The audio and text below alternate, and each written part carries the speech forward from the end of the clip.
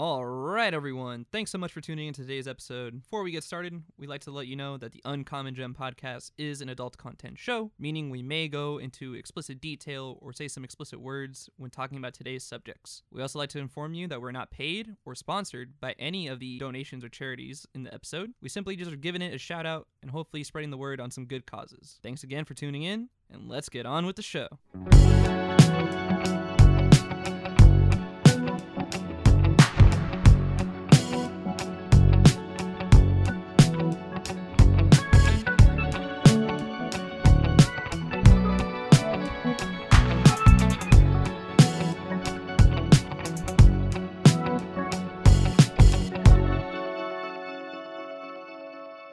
We are back. Thank you so much for listening to the Uncommon Gem podcast. This is episode 4, Quattro. There should be a Migos brother. The fourth Migos brother should be Quattro. If there is another Migos brother, he's out there for sure.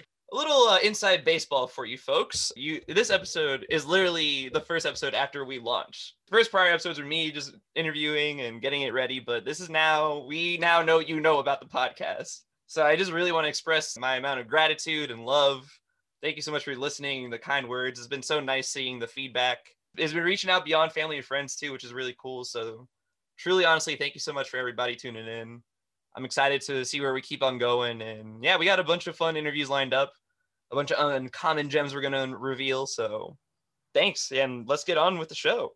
Oh yeah, you know what? All right. I have to confess, I made a mistake, but I forgot that I was going to do a thing where I asked every New Yorker where their favorite pizza spot was.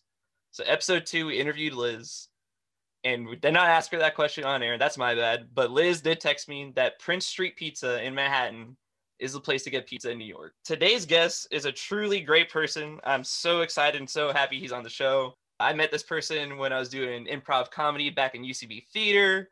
We met in what I think is the personally greatest class I've ever been a part of in the comedy realm. But he's a truly genuine, fun character. He's an actor, improviser, writer, comedian, model. This man does so much, and he's so talented in each field. You probably watched him on Hulu during the quarantine there. He was in the movie called The Binge. Yeah, that came out in August, so definitely check that out if you haven't.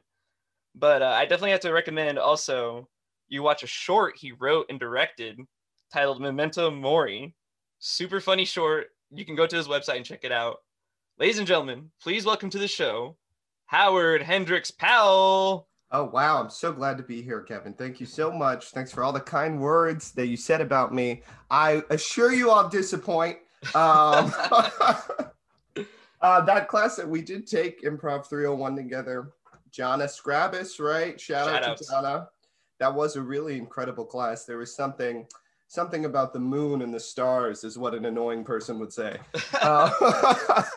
Everything was aligned. I mean, we should definitely mention that. So a lot of people may not know because they not have taken improv classes, but there's like a certain awkwardness when you start meeting people that you've never met before. Oh my God, yeah. But in that class in particular, everyone was just clicking left and right. Like I've never seen something like that before.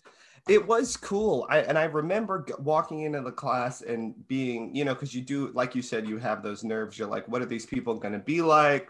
Personally, I'm just gonna keep it real. We're on the Uncommon Gems. Yeah. I'm not filtering. I think my enjoyment of any improv class is based on how funny I think the other people think I am, right? Mm-hmm. And that was a class where I thought everyone in the class was funny. Mm-hmm. Even if there was people who I was like, oh, they are lacking in the skill of long form comedy. Socially, they were funny, and whatever they were doing was funny to watch. You know what I'm saying? So it's like, it was just a win across the board. I felt like I couldn't lose. Shout out to Jana, because she definitely also held down that class. She was such a informative and awesome teacher. Yeah, I think a lot of it had to do with her. She brought in some energy that just kind of made us all feel safe. Even when one day she was out and she had a sub, and that guy was really chill. It must have been the room. All right, Howard, we definitely got to talk about you. But so, as I said, you're a man of many hats. You also graduated because you're from Connecticut, correct? I'm from Connecticut. Isn't that a weird place to be from? I'd rather be from like Nebraska or something than Connecticut. There's so much weight that goes to Connecticut. You got all the wealth. Apparently, Connecticut has the biggest wealth disparity of all the states. The richest rich and the poorest poor. And I have some sad news for all the listeners. I'm from the poor side, but all the people I went to college with, most of them, a lot of them were from the rich side. Plenty of them were from the poor side because it was a state school. Shout out to WestCon. But there was, a few people you'd be like, yeah, let's go to your house. Fuck it. Oh, you live down the street because you go to a state school? Cool. And you'd pull up and you'd be like, oh, fuck, this is like a lake house on a beach. I can't connect with anyone. And then you got to worry about stealing something out of their house just to, make the night worth it. True college stories. I relate. I promise it's not going to all be bits. You're teeing me up. So yeah, let's definitely. So you graduated from Western Connecticut State University. I did. So my college story is actually kind of interesting. So I have extremely supportive parents. They're great people, really cool people. I mean, they're an interracial couple. They're both in their 60s, so they were my age in the 70s. So they really have been around the block. So they get it, and they're artsy folks. And they told me, they always were like, pursue your dreams, whatever. You blah, blah, blah. And when I was deciding what I wanted to do with my life, it was between two extremely lucrative career paths. It was either visual art, drawing and whatnot, or performance art, theater, acting. For the longest time, my senior year of college, I was like, I'm going to do visual art. That's what I'm going to do. I was in a studio art class that was like basically a college prep, like art class. So they taught you how to put together a portfolio and kind of what would be demanded of you in a college level art class. Miss Sarasi, great teacher. If you're listening, what the fuck are you listening to this for? Judgment, but what are you doing? Is it because I shared it? Right on. Thank you for listening. And if you're not listening, then keep on keeping on. But great class and surrounded by extremely talented artists. You'd be surprised what like 16-year-olds can do with some oil pastel. It'll blow your mind. I thought that's what I wanted to do. And when it came down to it, deciding, okay, I was like, I had put together half of my portfolio and I was like, do I really want to send this to schools? The question I asked myself was, which do I want to make a hobby? Do I want to make performance a hobby or do I want to make art a hobby? And then the second question I asked myself is, which do I want to make a career? Which could I do if somebody put me in a room and was like, I need you to do this. You have no artistic control over it. I need you to hit this mark. What are you going to do? And I felt like with art, that sounded like a punishment, where with acting or theater or something about it felt like I could do that on command a lot easier. So I chose theater. I had applied to 3 colleges because misguided. I'll say this. I had a guidance counselor for 3 years. And then my 4th year, I got a new guidance counselor. She's a very lovely woman. Before that, I had a guidance counselor who I'm not going to talk too ill of because I think he might be dead. I think he might be dead. He could be dead. He could be dead for all I know. That's, and we obviously didn't connect if I'm unsure over his death. And I remember my freshman year of high school, he goes, what do you want to do with your life? I look him in the eye. I say, I want to be a psychologist and I want to go to Yale. That's what I said. And he looked at me and he was like, okay. And that was basically the track he set me on for 3 years. We didn't, connect over anything. But then my senior year, I got this great guidance counselor and she was like, yeah. So that's why I only applied to 3 schools. I think you should apply to like 8. My kids are going to apply to 8. They're all going to be Ivy League schools because that fucking guy really put a bad taste in my mouth. Anyways, I didn't like him. Might be dead. She was like, well, let's, get you in line. And she helped me pick my schools. And I applied to St. John's, Pace University, and WestCon was my safety. I was like, fuck that school. I'm never going. And so I had got accepted into the 2 schools and I had just applied like general, I think with like maybe like a communications major or whatever. And I figured if I got in, I would be like, okay, let me see what program I want to apply to specifically. Cause I was still a little on the fence about stuff. And I was very happy to get into both schools. And WestCon, I had an in-person interview at my school. So I came to my school and I go to the interview. I remember I had failed a math class in high school. Ooh, I don't talk about that often. I failed a math class. Very bad at math. We should talk about that. Improvisers notoriously bad at math. It doesn't make any sense. We have so much when you're improvising, you have so much you have to track in your head. So many balls you have up in the air. You literally are counting what scene you're doing. But if you have to put it on paper, it's impossible. And I remember the guy goes, "What's going on with this?" And I just kind of was like, said something, you know, I'm a smart ass. I said something, you know, quick. And he was like, "All right, I'm going to accept you." That was how the interview started. "What's up with this? All right, I'm going to accept you." And then once I got the financial aid packages, I was like, "Oh, reality bites. I got to go here." And I went there and it ended up being great because the audition program, so it's like so many stars aligned at once. I am not a musical theater actor. There's a musical theater track at my school, my alma mater, and there's a performance track where you can just do straight acting. And that straight acting, do not have to audition for. Anyone who wants to give it a go can come and do it. The musical theater track is more exclusive. You have to audition for it. And I remember thinking, wow, that's fucking weird. I hate this school. But it turns out when I started there, they were opening this new performance studio. It housed the music wing, it housed the art wing, it housed the theater wing, these Broadway caliber theaters that they had somehow weaseled into this school on a hill in Connecticut. Incredible facilities. And my class, my freshman class, opened it. There were seniors who were graduating out of it who got it for like a year and whatnot. But I was the first group of people who had it for 4 years. And it was a truly amazing experience. And I think that it kind of set me on the path for who I was going to be, because I kind of felt back-footed. I felt like, oh, I'm not where I need to be. This place, I'm better than this place. And then over time, I realized it's not about if you're being better than a place or thinking you're better than a place. It's just about the work. Wherever you are, if you do the work, you can succeed. That's what I tried to do with WestCon. I tried to make it a place that worked for me. And it ended up being, I think, a great fit. So I went from a place that I really disliked to a place that I'm really happy to have graduated from. That's great. I really love that story, man. I feel like so often in life, you hear so many people like had that struggle of finding what they want to do and also finding their hobby. And like you said, like it's that work versus, you know, like hobby. So what do I want to follow in my life? And I'm really glad you shared that story. So many people just seem lost in that certain part of their life. So maybe if you're listening to it, you know, just know that it's totally fine to try out some things and then you'll find your way so long as it feels right to you.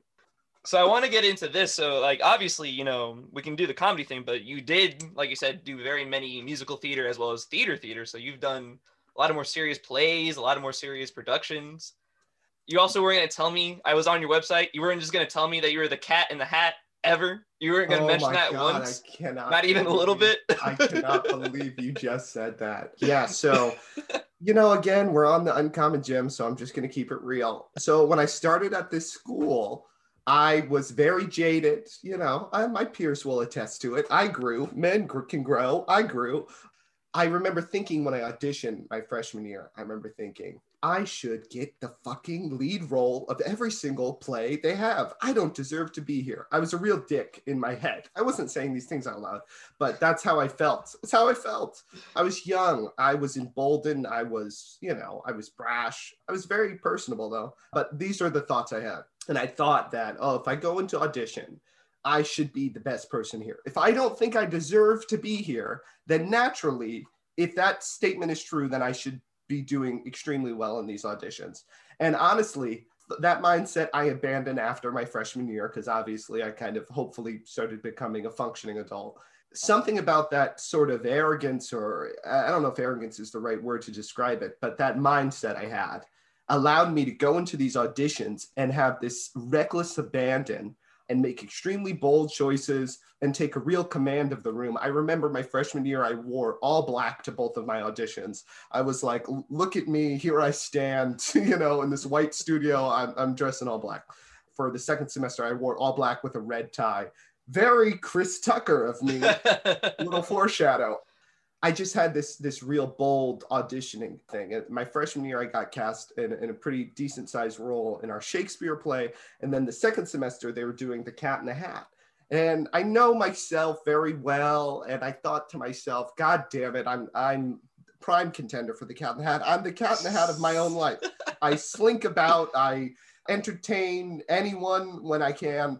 I'm very Cat in the Hat-esque, whimsical, but also a heart of gold. And I thought that, okay, well, I could do this part. So I remember I did this weird ass monologue where I just did as much crazy physicalization as I could. Because I kind of thought, I was like, all I need to be, I don't need to understand acting. I don't need to whatever. All I need to be is show them that I have command over this 6'2" body that I am in and can use it to, tell this story. And the director of that show actually went on to become a really good friend of mine. We worked together a lot. He ran the improv club at my school, which I later ended up taking over. And he's a really great guy, Anthony Dipoto. If you're listening, the fuck are you doing? I'm attacking all of your audience, but it's just like, the funny part is the people that are there for you is who you're attacking. Yes, exactly. I'm like, why are you listening? What do you care? You already know my life story. Got my art teacher, got my other professor, but I shouldn't attack them. Thank you again, if you've hung on this long. But I auditioned and I got the role. And what's so funny about that part is my freshman year, it drew a lot of attention that I was the Cat in the Hat. First of all the upperclassmen before I auditioned were like, Howard, you're going to be the Cat in the Hat. And I was like, thanks. And what was cool about that show is they brought it back 3 times. So Damn. We did it at the end of the semester. And then in the summer, I get the call. Hey, Howard, we need you back for the Cat in the Hat. They're doing it in the summer. We're going to give you a little stipend if you do it. Probably $125. Chump change now to this high roller. And so I go, we do it again. And then next summer rolls around, they do it again. The sophomore summer. Now, next summer rolls around, they do it again. And they've tacked on another children's show that I'm in. They're doing them in rep. So it's the role I've played for the longest. Wow. In my college career. I played it 4 times because we did it during the school year. And then I did it in the summer, and the summer again. And I remember I had this really weird moment with myself. It was after it was over. I take bows seriously. Mm-hmm. I'm really in a bow. I think it's your one moment. I'm like, I'm not gaudy about the bow, but it means a lot to me. Thank you for watching. Thank you. Mm-hmm. And I remember after it was over, did my final bow as the Cat in the Hat. We walked down to our dressing rooms. Again, height of luxury. This is Connecticut facility, it's too nice. I don't know how it's this nice for the price tag I was paying to go there, but it's very nice dressing room. And they had these side bathrooms. So the bathrooms in the dressing room, bathroom down the hall. I'm going to the bathroom down the hall. I got to, take a dump or whatever. Probably didn't say that. I probably just went to the bathroom. But for the sake of the story, I said it. And I go into the bathroom. I got this fucking sweaty makeup running down my face. I got this very large hat, easily 1.5 feet with magnets on the top that I used to have to balance things on. I remember I took a bow in the bathroom mirror by myself to be like, this is the last time you are doing this. You've done this for 3 years. And I thanked myself for doing it. And I thought, this is a private moment I'll never share with anyone.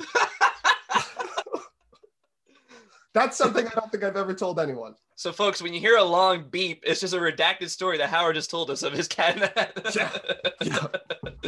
Wow, that's the commitment there, though. Like, I'm sure the people love that performance. That's why I kept coming back. So I can't believe you asked about it. I had to. I was scrolling down the picture, and obviously, you have done more serious roles, but of course, the one that's going to stick out to me. Yeah, I mean, it's a very gaudy photo, too. I think I'm jumping up and down holding a bicycle. I want to say, one thing, especially performing with Howard on stage and in class, obviously he's very dedicated to the craft. He's very dedicated to theater and making sure that there's a sense of realism in all of his performances. So to say, a lot of people are not going to know this because they haven't done improv comedy or comedy in general, but to have that kind of person, whether they be the unusual character or the straight person, just to make sure they ground that reality is so important, especially because it just makes the actual scene feel like something you're actually watching, because that's the beauty of stage performance. So Howard, I'm curious because I'm sure a lot of people also are in the art industry that are listening to this, but can you kind of speak on where you got that methodology of really making sure you're keeping into the character, not so much being Howard as said character? I do have an answer. Well, first of all, thank you for saying all those nice things about me. You're an amazing scene partner as well. Anyone who's listening is obviously a fan of yours, so I won't gas you up. I won't bother. It's my time. I will say this. I actually do know exactly what is one of the reasons why I think it's easy for me to commit to a bit. My father is a goddamn insane person. He is, in the most beautiful way. I love this man to death, but god damn it, if he either knows more than everyone or doesn't know what is going on at all. I think it's more than everyone. I would like to say he knows a little more than everyone in a nice way. But when I was a child, my dad would do bits all the time. And they wouldn't be bits like, oh, dad's doing a bit around the house. Look at that silly voice dad's doing. Of course, that was an aspect of it. But when we were out in public, he would tell me, so my father calls me Skills. This is something I need to explain. My father calls me, my name to my dad is Skills, Skillz. He's called me it my whole life. And when I was old enough to be like, why do you call me Skills? He goes, I call you Skills because you have the skills to pay the bills. And he, it's a very nice kind of affirmation. Very wonderful, very nice thing that he says about me. And most of the people on my father's side of the family and my sister calls me Skills. My mother calls me Hendrix because my middle name is Hendrix. She wanted to name me after Jimi Hendrix. She wanted my name to be Hendrix Howard Powell. My dad was like, no, that dude choked on his own vomit. Let's name my son after me, and then toss out his middle name. When we were out, he would be like, Skills, anything I say is bullshit. Anything I say to anyone, I'm always bullshitting them. If you ever hear me saying something to someone and you're like, whoa, that's not right, just remember, it's bullshit. And what I need you to do is back it up. Whatever it is, back it up. When we get in the car, I'll explain it to you. If you have any question, I'll answer it. But it's bullshit. I'm always bullshitting 100% of the time. Little me was just like, all right, this is going to affect me down the line. So like if we were at the grocery store, he would just make up a bit with the grocery store person. He would say something about me. This guy's like my cousin's kid, or this guy's whatever, or like, look at us, we're brothers, some weird shit. It's just anything. We used to have this dog. It was a Corgi Pomeranian mix, Golden Cleopatra Powell, Goldie for short, rest in peace, still not over it. She a true legend. True legend, great dog. But she looked like kind of like a fox. And my dad would go, we'd walk her on the beach, and people would stop there and go, what kind of dog is this? And he'd go, it's a foxhole. It's a rare breed from China. That's what he'd say. Just make it up. He would go so far into the bit, and he would never break. He would never crack. And he would remember the bits. He would see new people, and he'd be able to bounce in between these bits. He's the most imaginative person I've ever met in my life, ever. I think that's where I get my commitment to a bit, or my ability to kind of abandon all that is normal and be like, this is my world now. Because that is something I had to do ever since I was a kid, just fucking around with my dad. What a fun little gift. What a fun little gift that he gave me. And he still gives it to me. I remember I was on the phone with him like 2 days ago, and he was going on and on in the weeds. He was actually saying crazy shit about the coronavirus vaccine. He was like, what if it's to control your mind and all this stuff? And I was like, oh no, Dad, you're not one of these people. And then he goes, no, I'm not. But why don't you write that? Wouldn't that be a crazy script? Little do we know, your father is actually the inspiration for just about half of Michael Bay's movies. Yeah, he always calls him Mikey B, and he calls him, what if they're from space and it's... So that's actually a good point, because your family, I mean, your sister is also very big into the comedy scene. Shout outs to Rocky. It is, yes. Check out Wild Nights of Rocky. That's a podcast. I was just about to do a shameless plug. You beat me to it. Yeah, Wild Nights with Rocky. I think her podcast is going to be big time. She's really working really hard at it, and it's a fun concept, and it's really her. It's kind of nice to watch her settle into her comedic voice. She's always been someone who I found a lot like my father, who loves to just do a bit and do something for the sake of doing it, and to have a story. She pulls those out of people like no one else. It's really incredible. Yeah, check it out. Yeah, Wild Nights with Rocky, folks. It's on all the listening streams. Same place you can listen to us. You can listen to her there. Yeah. But yeah, I feel like the Powells are on the horizon. You know, you guys are aiming for that Wayne's kind of reputation. Hopefully. I always say this, one of us has got to pull us up. If anyone gets there first, we got to just turn around. Hopefully we'll Kevin Hart this shit. I don't know. As being an artist in a pandemic, you know, it's tough because you get in a rut more often than not. And I know you and I have sent a couple emails back, a couple messages back about writing and like getting some scripts going. So yeah, it's all about finding the inspiration. You know, that's what led me to the podcast. Is I wanted to talk to people, interview people. So that's where we got here. But I understand the pandemic putting a rut on everyone, for writers especially. Yeah, and it's only really recently that I'm actually feeling comfortable calling myself a writer. I think a lot of the times what I like to do is if I want to be something, I put it in my Instagram bio, and then I just take the steps to make that thing true about me. I start telling people that I am that thing, and then hopefully it comes true. Like stand up in particular, like I have not done a real stand up. So the only time I've ever done stand up has been over Zoom because I moved to the city. Coincidentally, a pandemic happens, but I'm not going to let that try and get in the way. So I have all these things that I say about myself that I'm just going to keep saying until they're true. So I'm so handsome. I hadn't felt comfortable calling myself a writer for a while. And I'd written some things like my spec commercial you talked about so kindly. Thank you. I'm so glad you like that. But that was honestly one of the first things that I wrote and made come to fruition. And even after that, I didn't consider myself a writer. And honestly, I don't feel like I consider myself a writer for that because my writing process for that was very strange. My director of photography and co-director on that project, Christina Delp, she's amazing. You guys will all know her name one day. She was like, I want to do this project, blah. And I remember being like, okay, I have some ideas. I had some ideas for her. And it went from concept to shot list to film. There was never a piece of paper that we were working on. And I remember the day we were shooting it, there's a little speech that it's a eulogy that someone's giving. My girlfriend, actually, she's giving the eulogy. And I remember I just like wrote it on my notes real quick on my phone. I was like, this is what I think a eulogy sounds like. Say this. But it was really just concept, visuals, an idea that we just we storyboarded out and then we shot it. So I never felt like it was something I wrote, but it was something I created.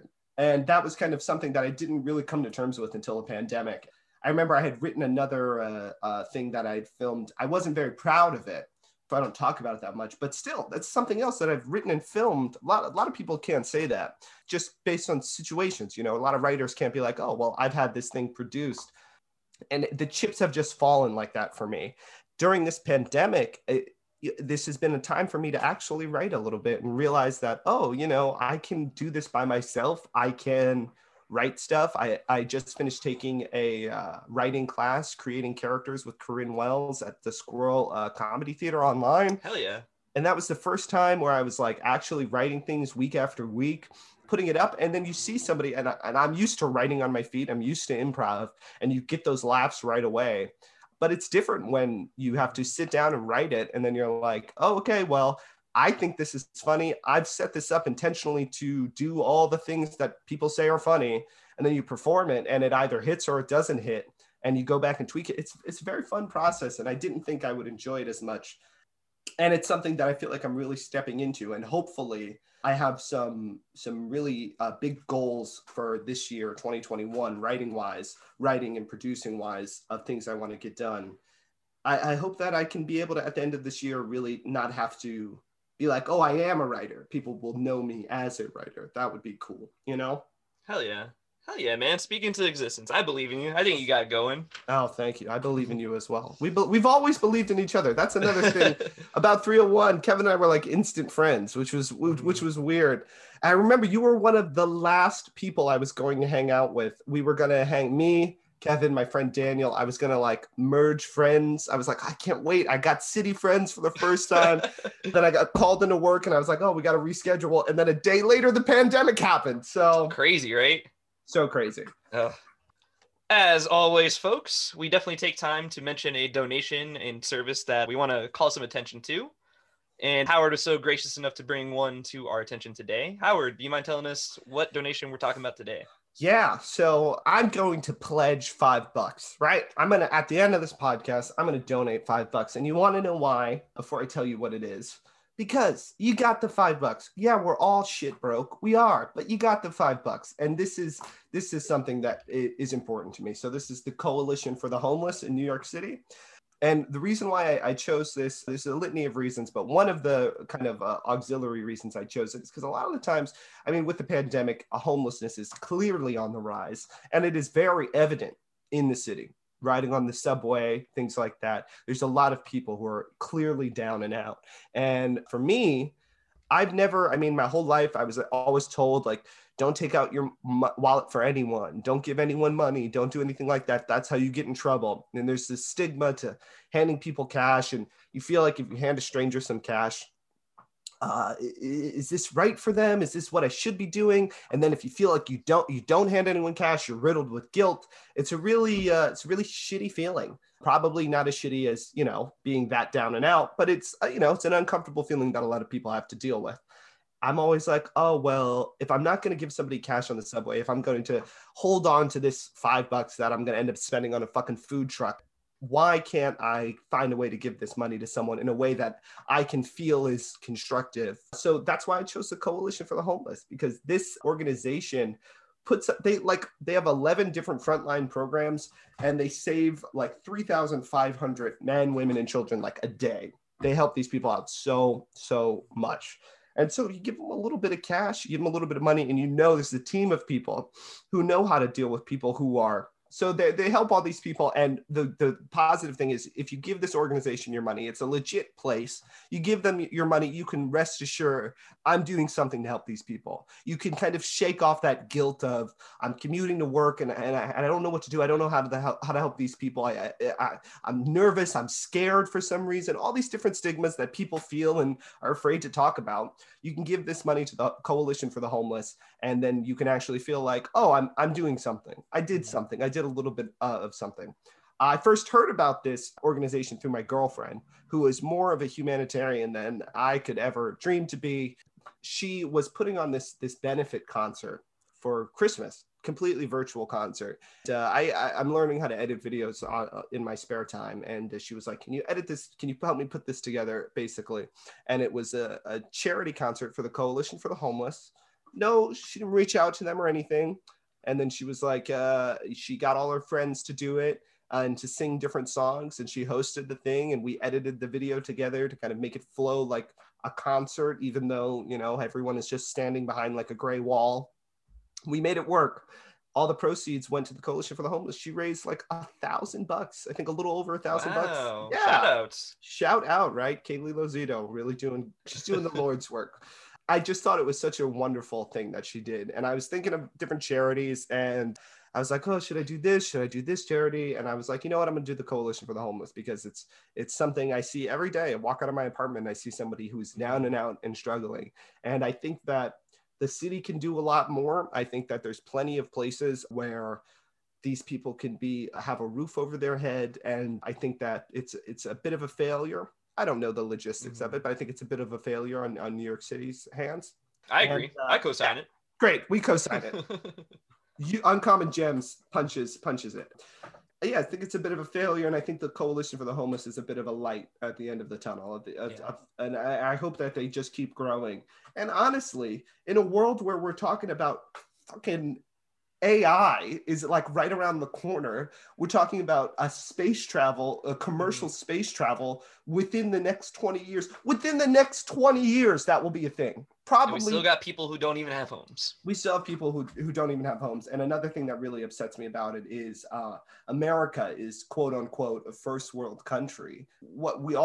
Everyone says, oh, we're a first world country, we're a first world country. We have places that don't have water. We have homeless on the streets. We have children being left behind in schools, and low income housing, people who are so fucked up because of neglect. And hopefully I think things are going in the right direction, but I don't know. And I will vocally criticize it, because there's no reason why I have a goddamn phone that has more technology than a space shuttle in the 60s, and people can't, eat, have a fucking sleep. They can't eat. Yeah.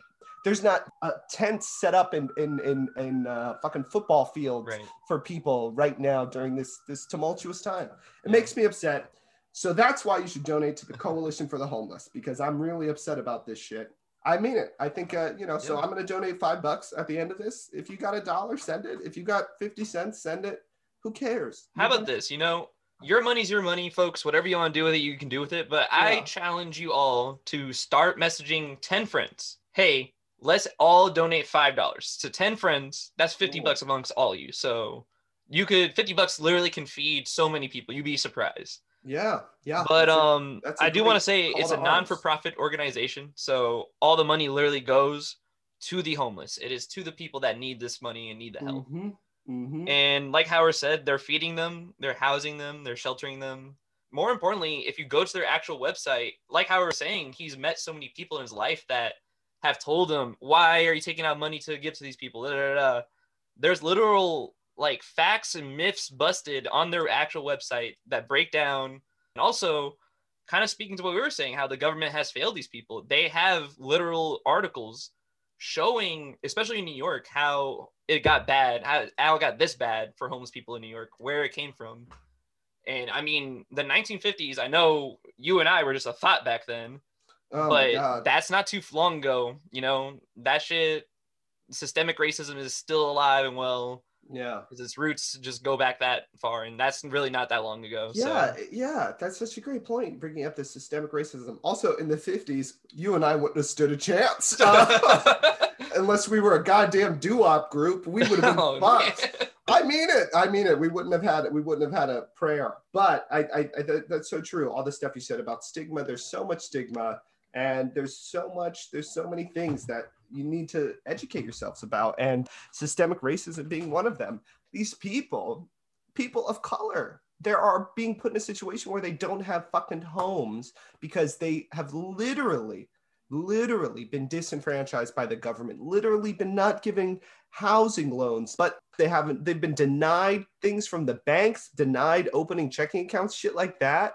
And then you wonder, it's like, oh, what are these people doing? Well, oh, they just need to get a job. They need to get this. It's like, you're coming from people, lines of people who are so far behind.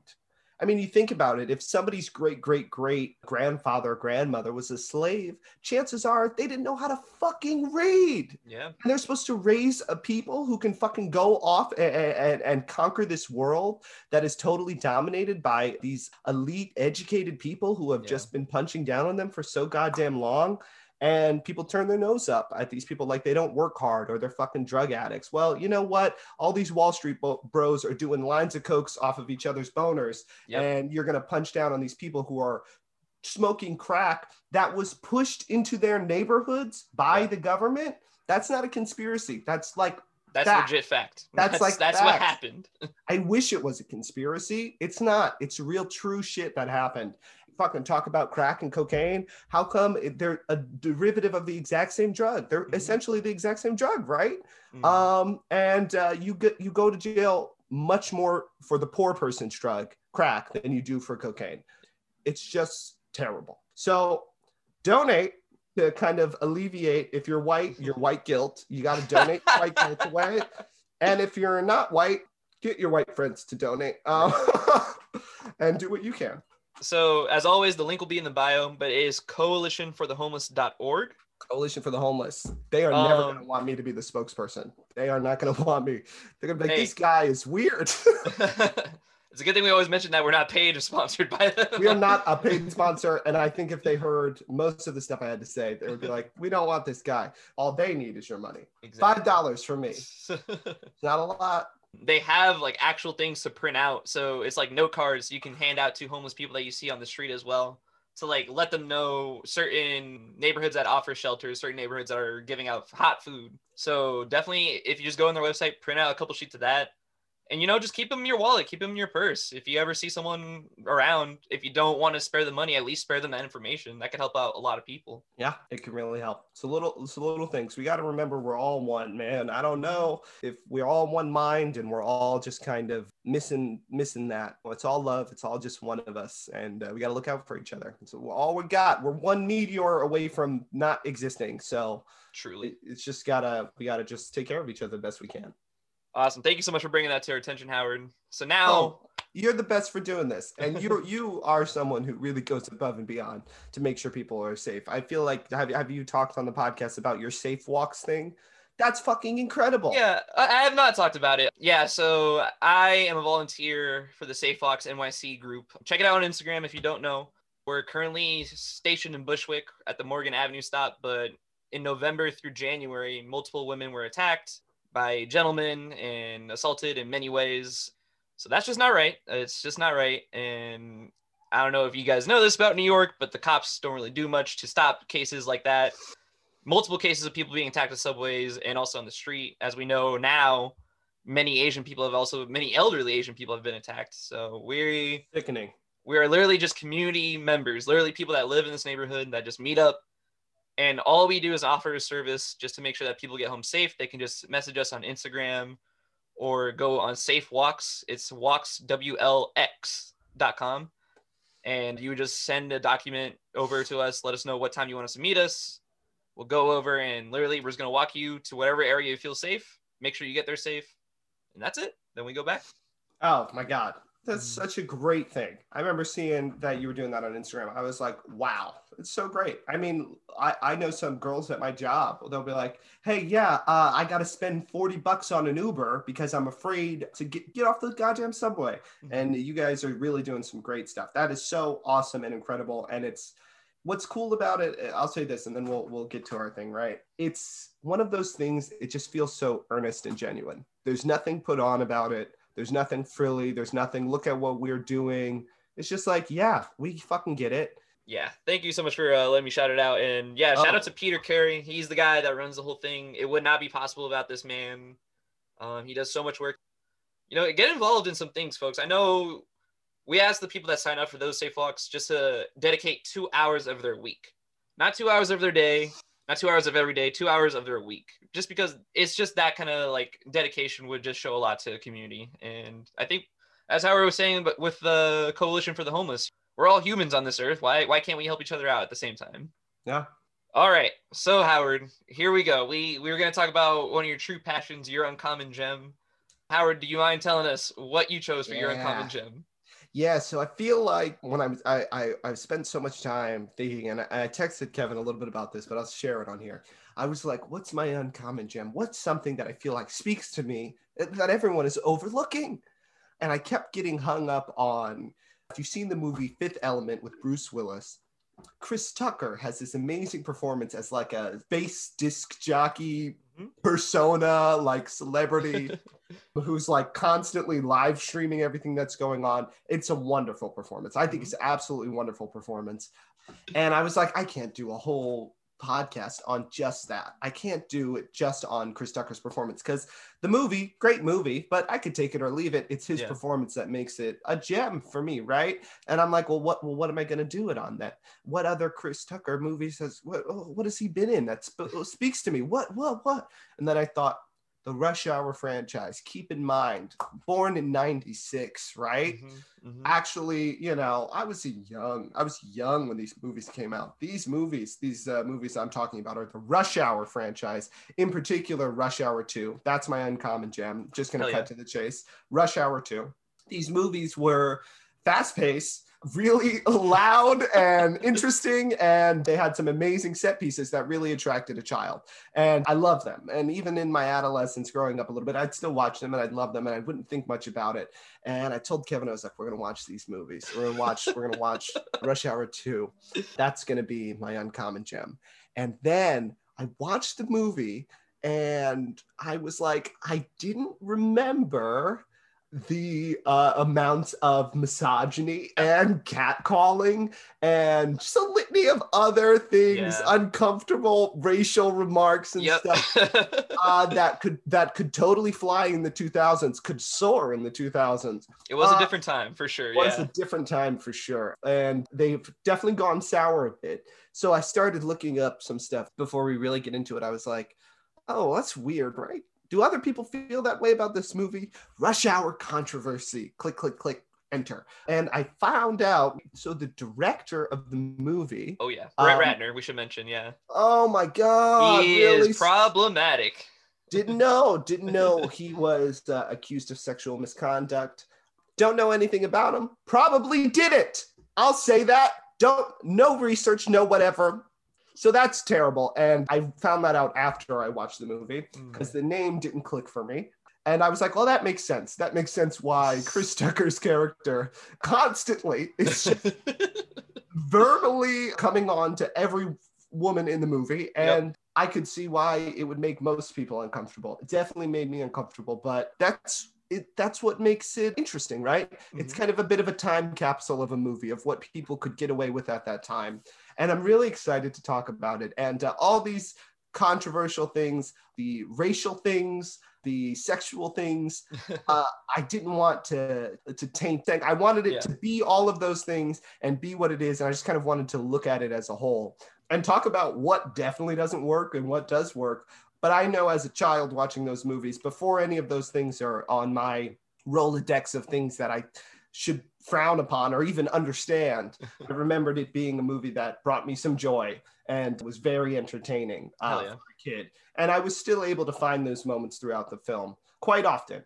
So yeah, that's my uncommon gem. I don't know where to begin. Yeah, I got you. Don't worry. But I'm glad you called out, yes, like many movies, even before the 2000s, like very problematic, a lot of issues. It was a very men-written era, only men writing most movies, only men, specifically white men, directing and writing most of these movies. So yes, there are going to be issues. But as you said, when you watch things as a kid, a lot of those layers are pulled back. I know, like Ace Ventura, for me, rewatching that now as an adult, there's a lot wrong, but at the time as a kid, it really was just a joy. And I'm sure it had a huge influence on you as a comedian, because Chris Tucker's performance, as well as Jackie Chan's performance, is very physical comedy as well as the actual language comedy too. Yeah. Oh, I'm glad you called that out. Yeah, because I do think the physical comedy. I wrote down. Do you know who Buster Keaton is? Yeah. I felt like, and I think this is kind of very general observation of Jackie Chan's work. I think he has that sort of command over, I have these four walls that I'm wrapped in. I have this screen and I have this environment. How can I make this the most dynamic physical environment imaginable? I mean, Jackie Chan creates these incredible, they almost feel improvised in the moment, because his character is usually just grabbing whatever he can to create these balletic stunts that are out of this world. They are out of this world. And they remind me of those. I mean, I've watched plenty of, gone down the rabbit hole plenty of times on some Buster Keaton old, for those who don't know, Buster Keaton was a silent filmmaker. And he was known for these huge set stunt pieces that he would use the camera, part illusion, I would say, and part true stunts. And he would use the camera to tell a lot of jokes, right? If you're familiar with the filmmaker Wes Anderson, he does this very well. He's clearly nodding to Buster Keaton. He'll have moments where he'll use the depth of the camera to tell a joke. Someone running away to the vanishing point on the camera. Very funny. Or someone coming out of one side of the camera and then just coming out of the exact same side of the camera again. Little things like that you can only do on film. They would be magic if they were done on a stage play. It would be like, oh, this person is doing a magic trick. That's what Buster Keaton does. That's what filmmakers like Wes Anderson does. And that's what Jackie Chan does in his fight choreography. And I think it's one of the reasons why he's the most prolific in that field. And it's so interesting how many great ways they do it. I think they do it in the first movie quite well. They do it in the second movie quite well. I'm not as familiar with the third film because, I was much older when the third film came out. Yeah, they took some time with that one. That's for sure. Took some time. And Jackie Chan, Chris Tucker at the time of filming Rush Hour 2 was relatively young. He was like almost 30s. Yeah. Jackie Chan was like pushing almost 50, I think, at the time. Like he's very old when he's filming Rush Hour 2. Oh my God. But moves to his like credit, still doing the physical stuff. Yeah. So, I mean, I have so many things to say about this movie. We did knock the controversy out right away, but I'm sure it will come up again because it is a staple of this film, right? The movie starts with a very extremely long title sequence, which is just exterior shots of different daytime things happening in Hong Kong. Let's maybe mention that this is a buddy cop movie, so like buddy cop. It's like a trope of like buddy cop movies to be kind of just absolutely severely serious, but Rush Hour is the most comedic version of that. Yeah, it is, and it definitely lives right in that buddy cop sweet spot. It's got that early 2000s, late 90s, like here's the San Francisco Bridge, here's the house from Full House, even though it takes place in Hong Kong. It's like those same like auxiliary shots, like Mrs. Doubtfire. Send the theme. Yeah. This is where we're at. This is how the movie starts. There's a bomb. There's a woman who's planting a bomb somewhere. The bomb goes off. Forget the bomb. We go straight into our two protagonist in the car. They have a rapport. Doesn't matter if you know it. We got a loudmouth LA cop, and then we got like a sort of what's the word I'm looking for? Stoic. Yeah. Stoic reserved. Yeah, stoic reserved Chinese agent, right? I don't know what. I think he's a police officer. Yeah, too. he's a detective, I believe. Yeah, he's a detective, right? He's black. He's Asian. It is clearly a thing. You know, it's not like, oh, these are two guys who are friends. It's like, this guy is a black guy and this guy's an Asian guy, and that's the meat of the movie. That is the whole meat of the movie. It's like, look at these two different racial identities collide. And what I think is so interesting about that is Chris Tucker's character, right? He's embodying a lot of very fun black tropes, right? They're fun. But what I think is more fun is when he embodies American tropes. When he's because he's very arrogant. He's very rude to people who don't speak the same language as him. He does all the things that almost like a Karen would do, but he's embodying them in this, you know, like witticisms, you know, smart aleck, fast-paced sort of Def Jam comic era. Yeah. There's like a really funny scene early on where like he gets in a taxi and he's yelling like at an Asian driver, like, follow that car. Hey, follow that limo. This is a chase, okay? Wherever it goes, you go. You're not moving. This is the opposite of chasing. What? I will slap you if you don't move this car. I'm gonna slap you. I'm gonna slap you. Okay. All right. Okay, look. Here. You understand that? Now you're speaking my language. Well, get the hell on then. Come on, let's go.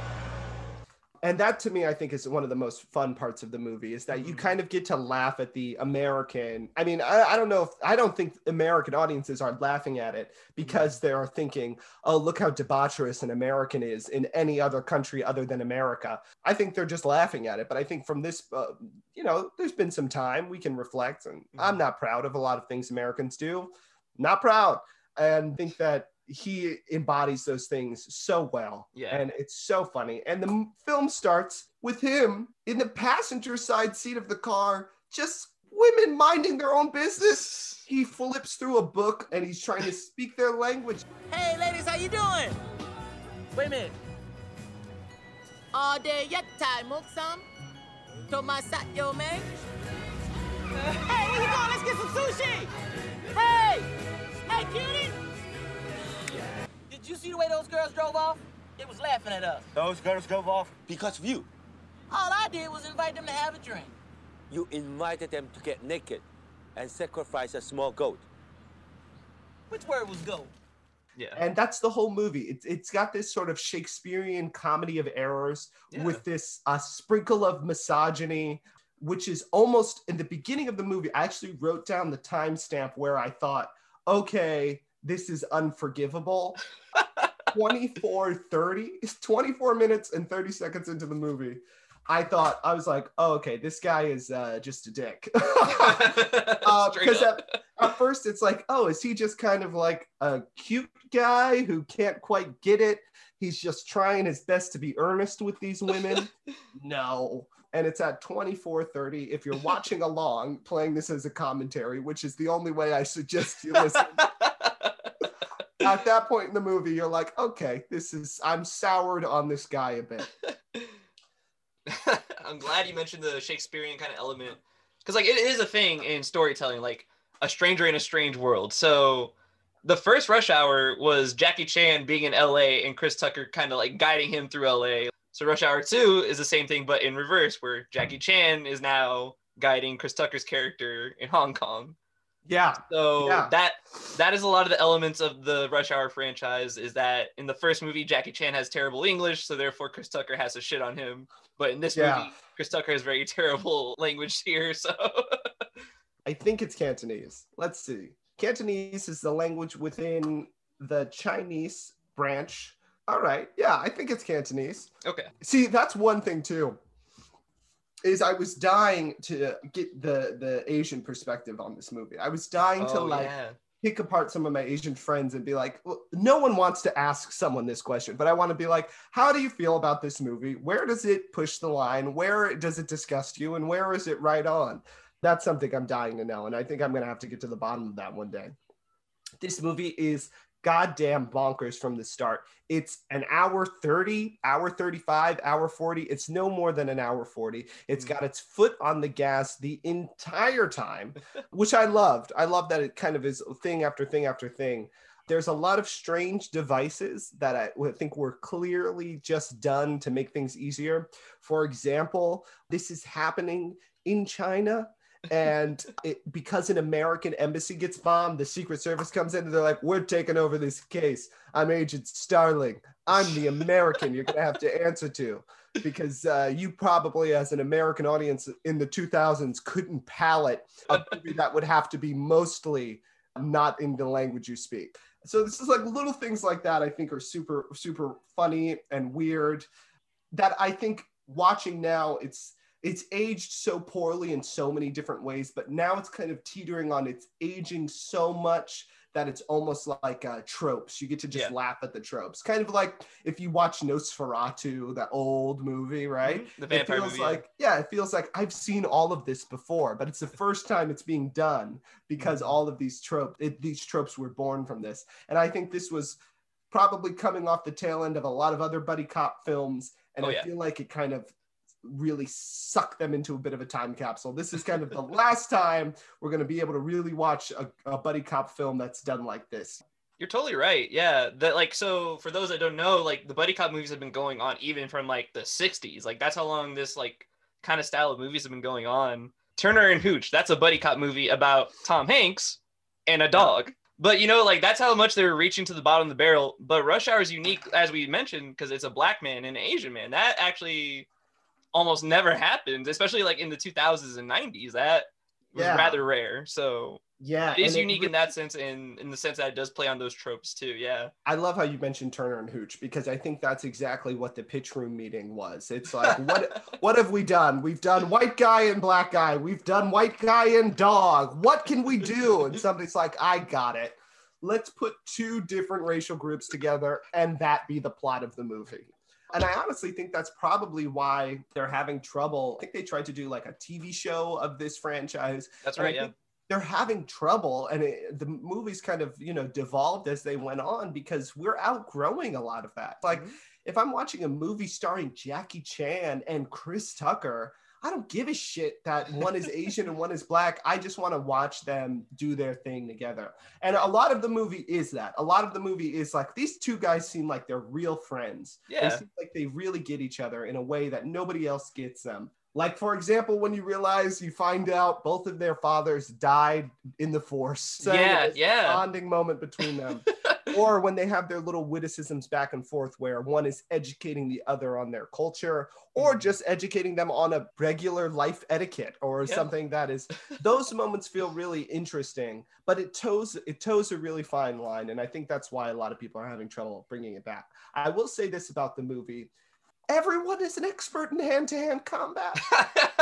Everyone, every single person that they interact with knows some form of trained to an extensive degree martial art. Yep. There's even a part where they go to a restaurant to meet Don Cheadle's character, Kenny. And we should mention, like, they're barely in Hong Kong for the movie. They're in Hong Kong for maybe like 30 minutes. Oh my God. And it's back to LA. Yeah. And I wonder how much of that is like, it's probably super expensive to film a movie overseas. I wonder how much of that is like, oh, fuck it. We got to get him back here somehow.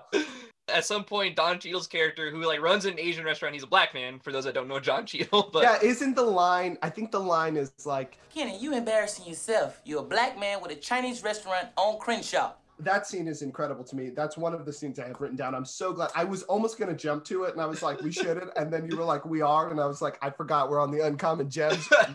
Play by our own rules. Yeah. This scene is so incredible. First of all, I don't know much about this, but Kendrick Lamar, right, has this character he constantly refers to as Kung Fu Kenny. I'm 100%, if not 99% sure. That character is entirely based on Don Cheadle's little bit role in Rush Hour 2. I think Don Cheadle's done a music video with him reprising that role. I don't know. But first of all, it's Don Cheadle, right? You're like, okay, that's Don Cheadle. Probably watching the movie at that time, you wouldn't be like, okay, this is Don Cheadle. This is War Machine. This is all I'm thinking about. But that's all I was thinking about. And this scene, this character is incredible. He goes in the back. They go, loudmouth come in, both of them, too much. Chris Tucker's character, Carter, is riling everyone up, as he does. He comes in, makes a big fuss, and then he gets to the bottom of it every time. He takes them into the back, and they start arguing. He's like, you know what? Let's fucking fight. And Chris Tucker's response is, a man who has fought with everyone with his fists the whole movie, without a gun, points it at him, and Kung Fu Kenny responds by just doing a martial arts stance with a gun in his face. This man is ready to fucking die. He doesn't give a fuck. He doesn't give a literal shit. He's like, I am ready to die today in the back of my shop. You come in here fucking with me, I'll die. Puts his hands up. Then Jackie Chan's character, Lee, touches him on the shoulder. Hey, it's okay. We don't have to go there. He swats him away, starts fighting the both of them.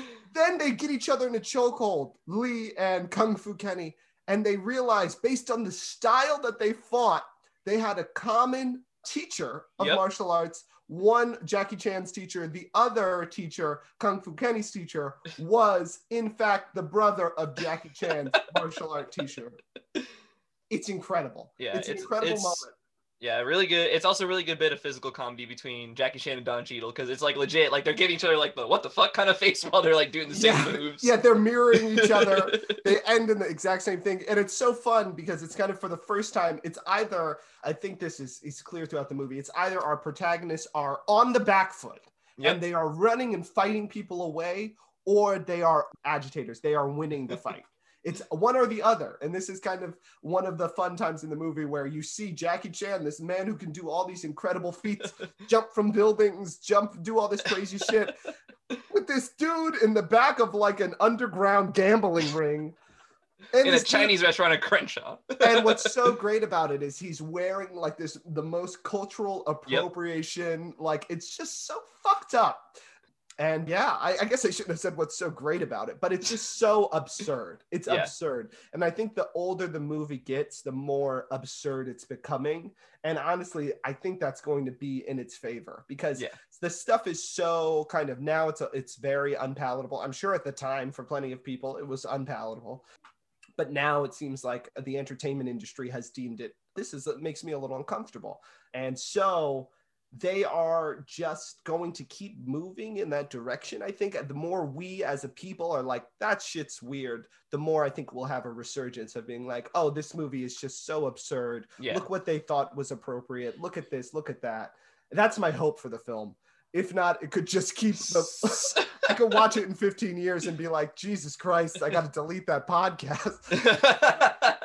Hey, you know what? We addressed the problems. So long as we did that, we know it's fucked up, folks. But we know it's fucked up. Yeah. But you watched it too. I know. Let's be honest. You watched it. You laughed. It's not all bad. Not all bad, right? Like most things. Yeah. Let's talk about some of your favorite scenes of the movie.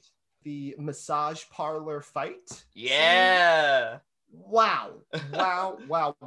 First of all, this is another moment. This is one of those moments where I felt like it was very Buster Keaton, even though it wasn't. There's plenty of other moments that are much more that, but there's this one moment where Carter, Chris Tucker's character, I'm going to keep saying their names until everyone's right there with me.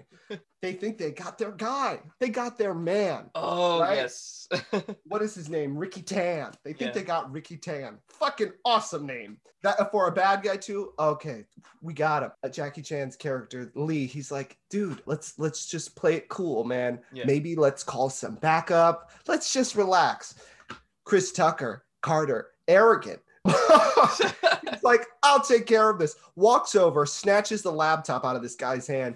Little Ricky throws it on the ground, begins stomping on it. It's basically like, you're under arrest. Yep. What the fuck are you gonna do in your little robe in this massage parlor? While he's viciously stomping on this man's laptop, which I assume back then in the 2000s probably went for $1 million, a personal computer, stomps it, and you see everyone in the massage parlor get up as if to be like, oh, we're going to protect Ricky Tan. This is something that Carter misses because of Carter's arrogance. He's literally just looking down, just stomping on his laptop while this is happening. And Lee, meanwhile, is shook.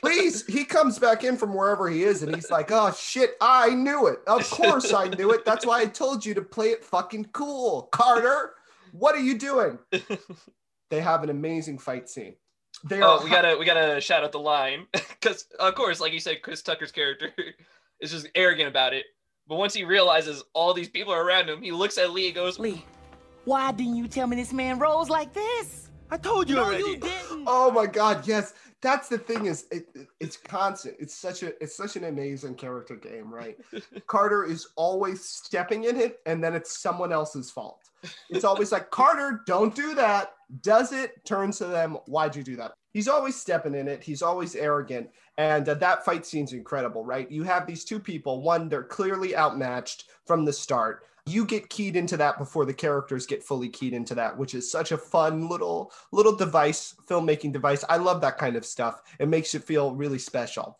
It actually, in the short you called out, that was one thing I tried to capture, was this moment where it's like something is happening behind them. We are all kind of keyed into this. What the fuck is going on? Before our protagonist knows what the real shit is. They have this amazing fight scene. They're all half naked because they're in a massage parlor. There's witticisms, and they end up losing the fight. They get trapped in a car. They get completely disrobed, and they get thrown off into a freeway. The little things like that in this movie is, I think, what makes the franchise special. Is these moments where, all of the negatives aside, I'm not watching the movie to hear what these people have to say about anyone. All I'm watching this movie is, okay, they're going to chit chat for a bit and then they're going to be in the shit. Chit chat for a bit, they're in the shit. They're in the car because they're on the way to the bullshit. They're on the plane because they're on the way for the thing I want to see them do, which is fight. It's an action movie at its core, 100%. It's a buddy cop action movie, comedy. I don't care about any of the comedy, any of the funny. It's nice. I don't care about it. All I want to see is Jackie Chan really do what he does best. That's fight choreography. Every scene he fights in or every scene he's involved in, there's so much environment work, so much like prop work going on that you just don't see that nowadays in this kind of era. Like, it's a lot more CG. Like, certain martial arts movies still stick to it. Certain martial arts movies will have that moment, but to see an actor literally do all of his own stunts, all of them, and incorporate so many different wacky style, like, yes, Jackie Chan's a really great martial artist, but he is doing some of the silliest movements and like actions to fight these people in robes and whatnot. Yeah, and as an actor too, it's really cool. What he's doing is he's always, you can always tell what emotional state he's in. You can always tell when he thinks he might lose this fight, or when he's back-footed, or times where he's confident in what he's done, and it makes for amazing comedy. It's so great that you mentioned that, and I think that's kind of why the movies devolve a bit too as they go on. The bigger budgets they get, the style of filming, I think, changes slightly. Yeah. Because with Jackie Chan's movies, I think I've heard a few interviews of him talking about it. He's like, you got to film it where you can see what's going on. And then in the early 2000s, in the mid 2000s, right, even 2010, even now, they've changed action movies to really quick. We're gonna cut on the action. We're gonna make it seem like a lot of stuff is happening. And I think that came from the Bourne Identity Damon films. They had this real cool guerrilla style. What the fuck is going on? Matt Damon's punching people. We gotta watch this shit. Sort of shaky cam.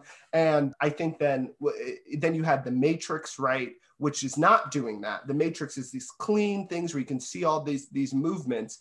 And I think they tried to blend the two. You have action movies with amazing set pieces, amazing martial arts. And then you have like Bourne Identity, all American. This guy's in there. You're right there with him. And I think they blended the two and made this sort of muddy thing in a lot of action movies.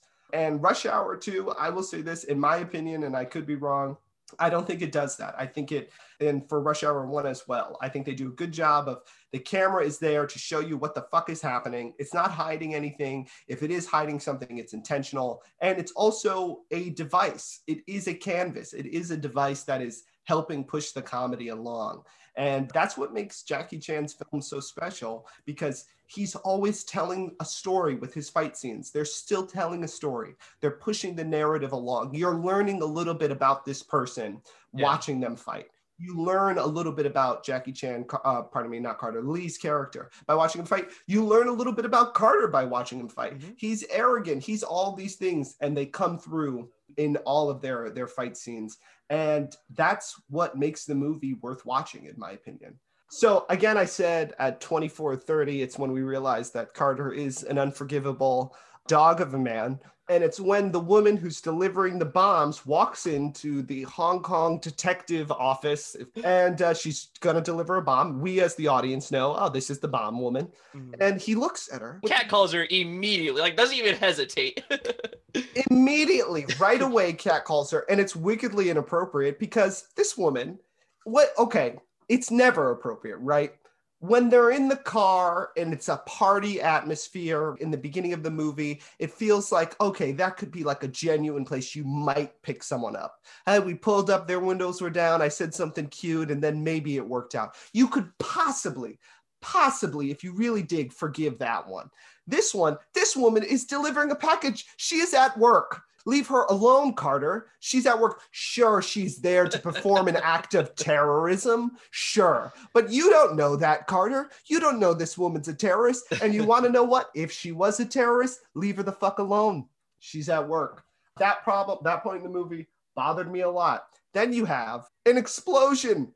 Lee thinks Carter is dead. There's a good 4 or 5 minute portion of the movie where we have to watch Jackie Chan's character deal with the loss of this man he's been on so many adventures with. And he looks so sad. So sad the whole time. There's that great scene where he gets in the car and then I'll Be Missing You by Puff Daddy and Faith. Mm-hmm. Clearly dedicated to Biggie Smalls, that song, but in this context, very funny to see Jackie Chan just do they have a very funny scene where they do rock their heads in cars in Rush Hour franchise. So yeah, and then you have him doing it alone, and it's a beautiful moment. It really is a beautiful moment, and that actually, to me, I think is a prime example of when they're towing this line of racial whatevers, and that to me feels like an earned moment where it's like, yeah, look at these two different people coming from two different walks of life, learning to enjoy each other and remember each other for what their communities have contributed. It's really beautiful. It's really beautiful. And this movie, it doesn't hit those beautiful moments quite often, but when it does, it's an A+. Yeah, I said you got early 2000s R&B. Okay, and then we get onto the yacht where what I wrote the white guy, clearly the villain, forgot about the twist. Forgot about the twist entirely. Doesn't even Carter call it out? He's like, follow the rich white man. Follow the rich white man? Exactly, now you're learning. Every big crime has a rich white man behind it waiting for his cut. Now, in our case, we know who the rich white man is. Stephen Rain. Who? Stephen Rain, the hotel billionaire. I saw him on Ricky Tan's boat. And this movie has so many little meta moments like that. I think it's aware that it's this buddy cop, and I think that Carter's character is the only one who can do that sort of meta call out, screenwriter's call out, and not take you out of the film. And it is a plot device. He says that on his hunch. He's like, I think that white guy's up to no good. And it's true. He was up to no good. It didn't seem right. And that is the catalyst for him to go back to LA and to solve this mystery is based off him just not trusting white people. And if I've been told anything my whole life is not to trust white people. So I get it. I fucking get it, man. That dude was creepy, and he got his comeuppance, whether they were earned or not. Ricky Tan's father's the old partner. What the fuck? Big twist. Okay. She gets shot off the boat, not dead. Twist. He gets shot off the boat, and I remember thinking, why wouldn't he just shoot Jackie Chan too? He's right there. You're in water. Just shoot him. You guys have already done so much wrong. Just kill him. But then we wouldn't have gotten a little boat fight scene, and the movie would have ended really bad. Really great moment where Chris Tucker gets knocked out. Oh, yeah, the bomb lady. Yeah, the bomb lady knocks out Chris Tucker. Really funny. Kicks her right in the face. And, and honestly, I think what's so rewarding about that moment is I don't even have to really recall, but I'm sure he said something along the lines of, "You just kicked me? You must be out of your mind. You want some of me? I'm finna give you a LAPD ass kicking." In the middle of a fight. And she kicked him in the face. And I don't think she kicked him in the face because she was being chased by him and her evil plot could be foiled. I think she kicked him in the face because he's a bit of a fuckboy. I'll stand by that. Most of the time, I think Carter's character is getting hit in the face because he's stepped out of bounds a bit. Follow the rich white guy. Oh my God. And then this scene, we cannot make this the uncommon gem and not talk about this scene in the movie. Yes. The peeping Tom scene where they're just salivating over secret agent Bell or whatever. So what the fuck? Yep, very problematic, very, very invasive of people's privacy. Yeah. But and then you have them both fighting over it. You have Carter's character, and this is kind of, it's so weird because it's almost redeeming because it's so weird to see Lee's character kind of coveting someone in an almost earnest but disgusting way. Like he's like, it seems like he's never talking about women or whatever. And he's got this moment where he's staring at this person. Lee, what's going on, man? What are you talking about? She's getting undressed. What? She's just getting undressed. No! It's not right. I think And that's it's the like beauty of the movie salivating. too, though. Like, I think that's not necessarily Lee stooping to Carter's level, but more Lee adopting some of Carter's personality, which like the movie franchise does very well. Because as you mentioned, like Carter all of a sudden is an amazing fighter in combat, like out of nowhere. Yeah, just picking it up from watching it. He's like, I've been in an LA cop for long enough. I've seen some martial arts. But yeah, you have this weird scene. My first thought is when they find out that the bomb is in they think the bomb is in the building. I would call. I would be like, one of us go and run, and I'm going to call and see if we can get this building evacuated. I don't know. So this leaves us probably event-wise. We're at Don Cheadle. We already covered that. The snakeskin suit. I think we can jump to the casino and then kind of cap it off, right? Sure. Yeah. We're there, right? The casino. What's the big twist in the casino? That Ricky Tan is back to life and is actually the bad guy. Turns out. So white savior. It's actually the white guy is the savior of the movie somehow. Yeah, get to this casino after riding in another tractor trailer filled with all these statues of money. Yep. The movie is you just are on the ride with them. You just got to buy it. Jackie Chan gets a bomb stuffed in his mouth. The whole casino breaks out into a huge fight. And there's just more of these amazing action set pieces. Yeah, Chris Tucker has a one-on-one in his snakeskin suit against the bomb lady. Yeah, the bomb. And how does that end? Does he kill her? Why can't I remember? He does kill her, but okay, so she is like literally, he's on the back foot. He's literally grabbing things off casino tables to like block her attacks. And like eventually she pulls a sword out of this stone statue and just starts swinging at him. Yeah. But she takes a fatal blow, and you think Chris Tucker legitimately gets stabbed, but it turns out that he stole money from the truck. It doesn't pierce his suit. Yes. So then he pushes her off into like a statue, which then the statue falls and stabs her and impales her. Yeah, what a violent way to go. What a violent way to go. And I think what's so funny about that moment is Lee has got some business he's got to take care of because Ricky Tan is still alive. I gotta go. Carter's like, I'll handle this. And he handles it by impaling the woman. That's how he handles it. That's crazy to me. And it feels like it ends really fast. Yeah, after that, we're pretty much just wrapping it up. It feels like they're just like, wow, you cracked it. All right, well, no paperwork. Go home. Slap on the ass. All right, well done. Oh yeah, we have to mention that Jackie Chan has Ricky Tan, or Lee has Ricky Tan at gunpoint, but he can't pull the trigger because he doesn't want to kill him. He can't kill people. That's his rule. His life. Meanwhile, Carter's in the background just yelling. Oh, hell no. He done went too far. Now, Lee, shoot his ass right now, Lee. Shoot his ass! What are you gonna do, Lee? All you gotta do is pull that trigger back and BAM! Are you gonna spend the rest of your life hiding like your father? Man, don't let him talk about your daddy like that. Shoot him, Lee. Can't do it, can you? Yes, hell you can, Lee. Ain't nobody up here but us, man. Go off on him, man. He trying to punk you. Shoot him! Go on! If you ain't gonna shoot him, come fool his ass or something. What's so great about that too is I want to watch so much behind the scenes because I feel like they just let him go. I can't imagine a writer writing any of that stuff down. And this is one little theme throughout the movie that I think speaks for the entirety of the American criminal justice system. Anytime Carter does anything wrong, right? Anything wrong, anything like, oh, this would be really, a lot of stuff to deal with. This is bad PR. He's like, just say it happened a different way. Yep. He's like, shoot him, we'll kick him out. It's like, kick him out the window. Ah, he fell, you know, just all this little stuff that they say. Just covering up all their tracks. Yeah, it's such a little fun thing for you to just be like, yeah, you know, it explains it all away. Just to be like, I'm a cop, I can do whatever I want.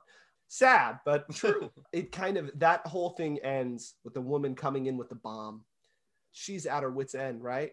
Oh wait, hold on. Is this the bomb lady? Is the bomb lady back? She unimpaled herself? I don't know. Comes in with the bomb. She comes back. Classic Rush Hour. Yep. And she goes, she's got this bomb. They have no idea what to do. They jump out the window. They slide down an electrical wire with their coats, and they end up, this is one of those moments where I was like, this is filmmaking at its finest. You can quote me on that. They are falling. They're dangling in the streets, you know, about 12 feet off the ground. They kind of like, okay, we're alive. Okay, we're fine. For a second, a tractor trailer comes barreling towards them. They're suspended in air. Lee and Carter push each other off. They spread apart, and the tractor trailer goes in between them. We have an amazing shot of Jackie Chan running on the side of the thing. He got his shit right. He's a trained fighter. He's been around the block. And then it cuts to Carter just rolling on the side, parallel hanging around the track. Oh my God. If you don't laugh at that, there's something wrong with it. That is some pure comedy. So funny. And then I think it cuts back to Jackie, cuts back to him again. You get it, you live it up. And those are the moments where that's what I want out of a Rush Hour movie. I just want to see these moments where you have guy who knows his shit, guy who doesn't know his shit, but they're still both, they have a common goal. They always have a common goal. And plenty of times in the movie, Carter is the guy who doesn't know his shit. Plenty of times in the movie, Lee is the guy who doesn't know his shit. They're constantly learning from each other. And the movie has a lot of heart because of all that. It has a lot of heart because of all that. For what it does wrong well. And what it does right really well. I think it's damn near impossible, but I don't know if they're going to, I think they might be doing a fourth one.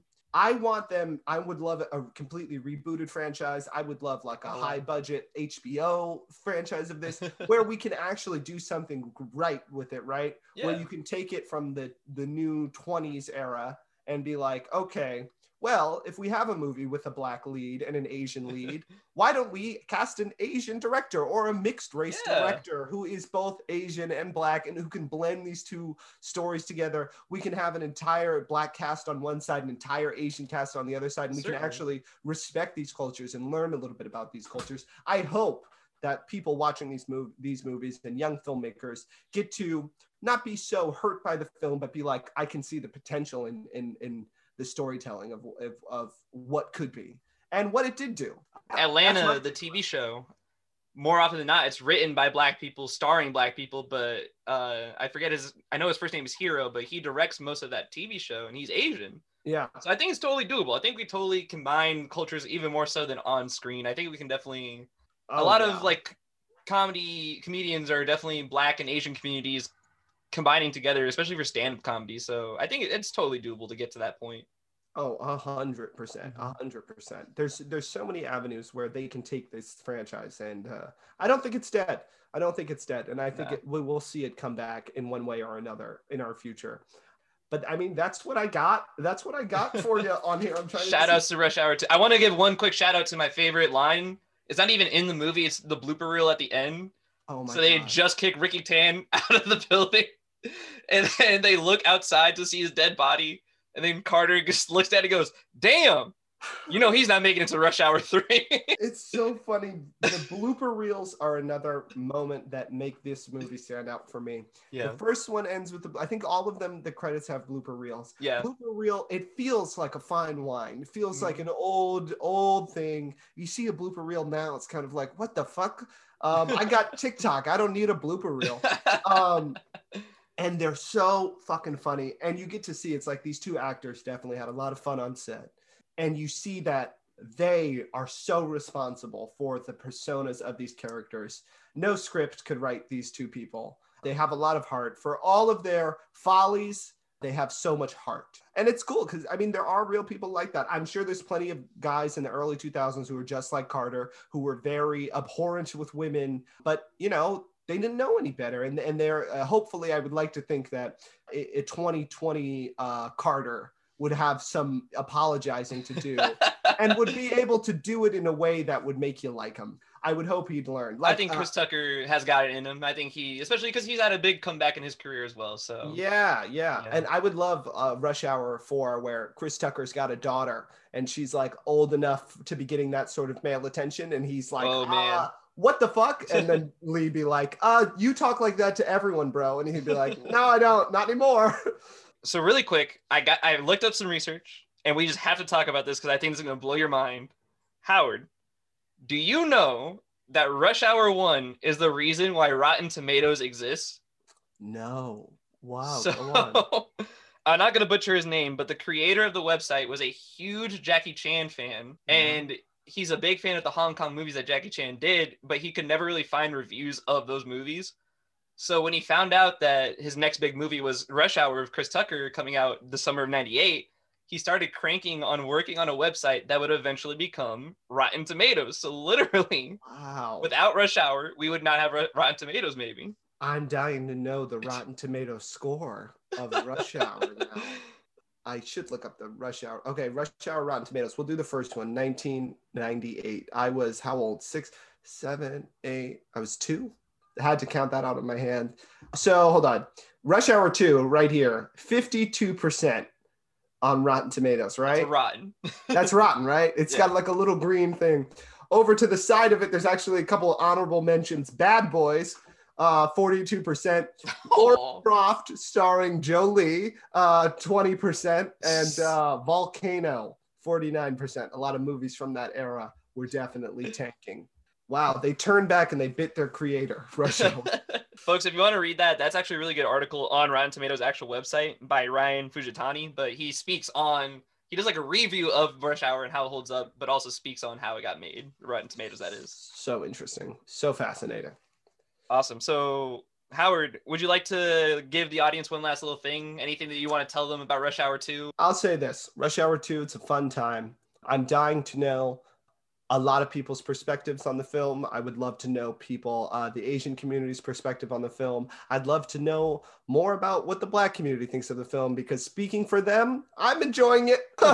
I'll say it. I enjoyed it. I think it is not without flaws. I think that it's a very interesting movie. I think it's it was so fun to talk about it. And I'll say this about the whole thing in general.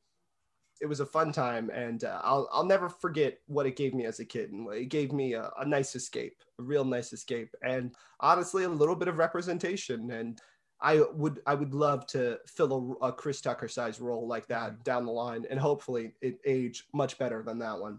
It's a great movie, and it's my uncommon gem. I think if you haven't seen the Rush Hour franchise as a whole, you got to see it for all the bad and good things we mentioned about it. It's kind of like towing the line of classic. And from a writer's perspective, it is formulaic in every way possible. There are tropes after tropes after tropes that you can just learn from and digest and make your Rush Hour movie, but make it better.